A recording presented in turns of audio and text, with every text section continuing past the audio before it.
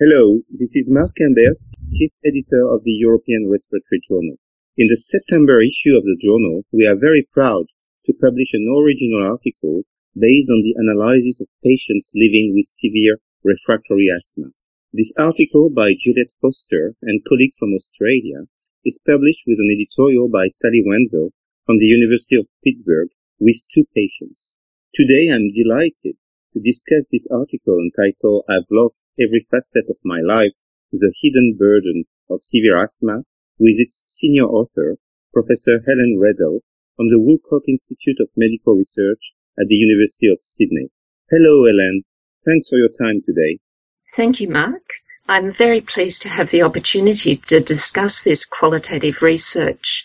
The article reports the results of interviews conducted by Juliette Foster, the research psychologist with whom I collaborate, and the article includes a synthesis of the themes that emerged from the patients' stories. Well, to start with, what prompted this research? This research was partly prompted by my clinical experience with patients with severe asthma, but also by working with the Asthma Foundation. I was aware that the public messaging that's relevant to most people with asthma, in other words, take your medications, get your asthma checked, make sure that you're using your inhaler correctly, would be inappropriate for people who had severe asthma, who were already doing these things, and still had frequent symptoms and frequent exacerbations. So when people with severe asthma hear this sort of public messaging, they can be very hurt by comments from friends or acquaintances that, they should be just taking their inhaler correctly, or, Olympic athletes can do anything that they want with asthma, so why can't you? It's rather like the experience of people who are non-smokers and who get lung cancer. They get a lot of criticism from society because most lung cancer is related to smoking. So we wanted to be able to advise our Asthma Foundation how they could meet the needs of both populations, but also to understand in a way that clinicians often don't, the really personal experience of living with severe asthma. Well, thanks. That's very clear. So what were the most important themes that emerged from your interviews about the experience of living with severe refractory asthma? Some of these were fairly obvious in terms of the personal experience of their body letting them down.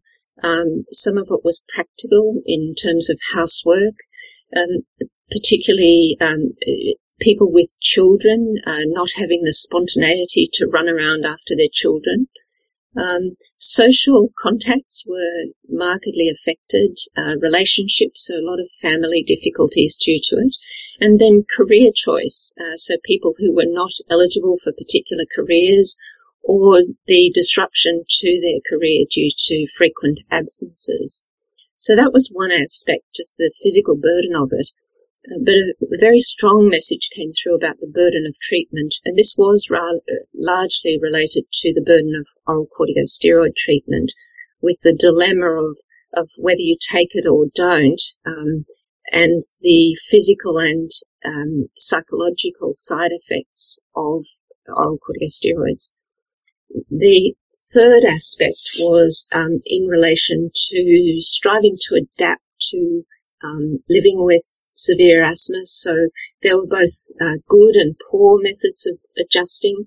Some patients acquiring very good self-management skills and learning how to negotiate the healthcare system, and others with some more negative coping strategies where you could see that they were perhaps putting themselves at risk because of their decisions about whether to present for medical care, for example.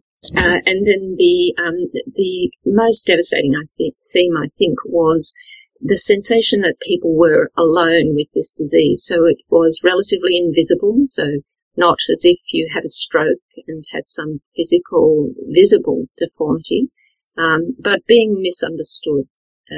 People confusing severe asthma with fixable milder asthma.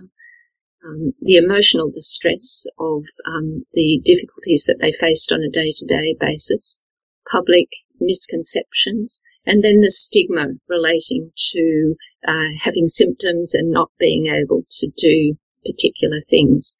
And then, of course, with exacerbations, a very prominent feature of severe asthma, the panic and fear that patients go through with this, deciding whether they'll call their partner because they may not see them again, or the strategies that they would use to try to work through an exacerbation.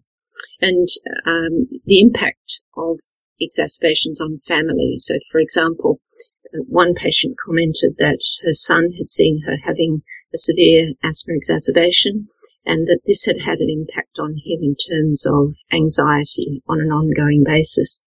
So it really was a very comprehensive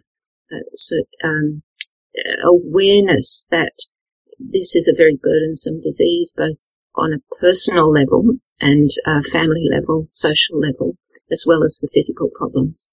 So, Helen, what surprised you most about the findings? The most surprising feature for me was the magnitude of the psychological side effects of oral corticosteroid. So we have an occasional patient reporting spontaneously to us that they have depression or irritability or anger when they are on oral corticosteroids, but this really dominated the interviews and the comments about the extent to which patients will avoid going on oral corticosteroids, the impact just on their interactions with families knowing that, mummy's on those tablets again. So I found that the magnitude of that effect a very important lesson in terms of making sure that patients are advised in advance about the potential side effects of oral corticosteroids, including these mood effects, and also making sure that we explore whether that is actually interfering with the management of exacerbations. For example, there's some good evidence quantitatively that patients may delay going to hospital because they're afraid of being given oral corticosteroids. You mentioned that severe asthma had an impact on families. Can you tell me more about this?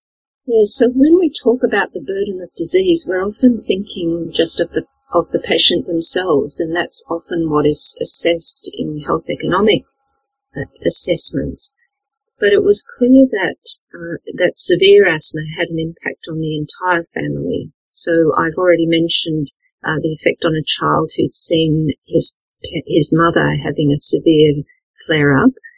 But there were also implications, for example, on where people could go on vacation, and very substantial financial impacts of severe asthma.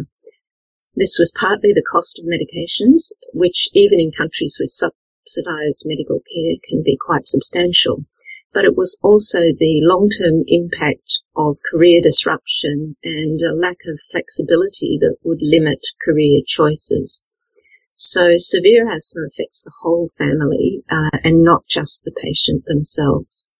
Thanks. So this is, I think, very important to emphasize. So how should the findings change our approach to patients with severe asthma? In this research, we asked the patients for their suggestions about support needs, and some of the things that they suggested were quite helpful. For example, messages for other people with severe asthma to prompt them to see their doctor if they have symptoms, and making sure that they have a plan that they can carry with them in case they're seen at different hospitals.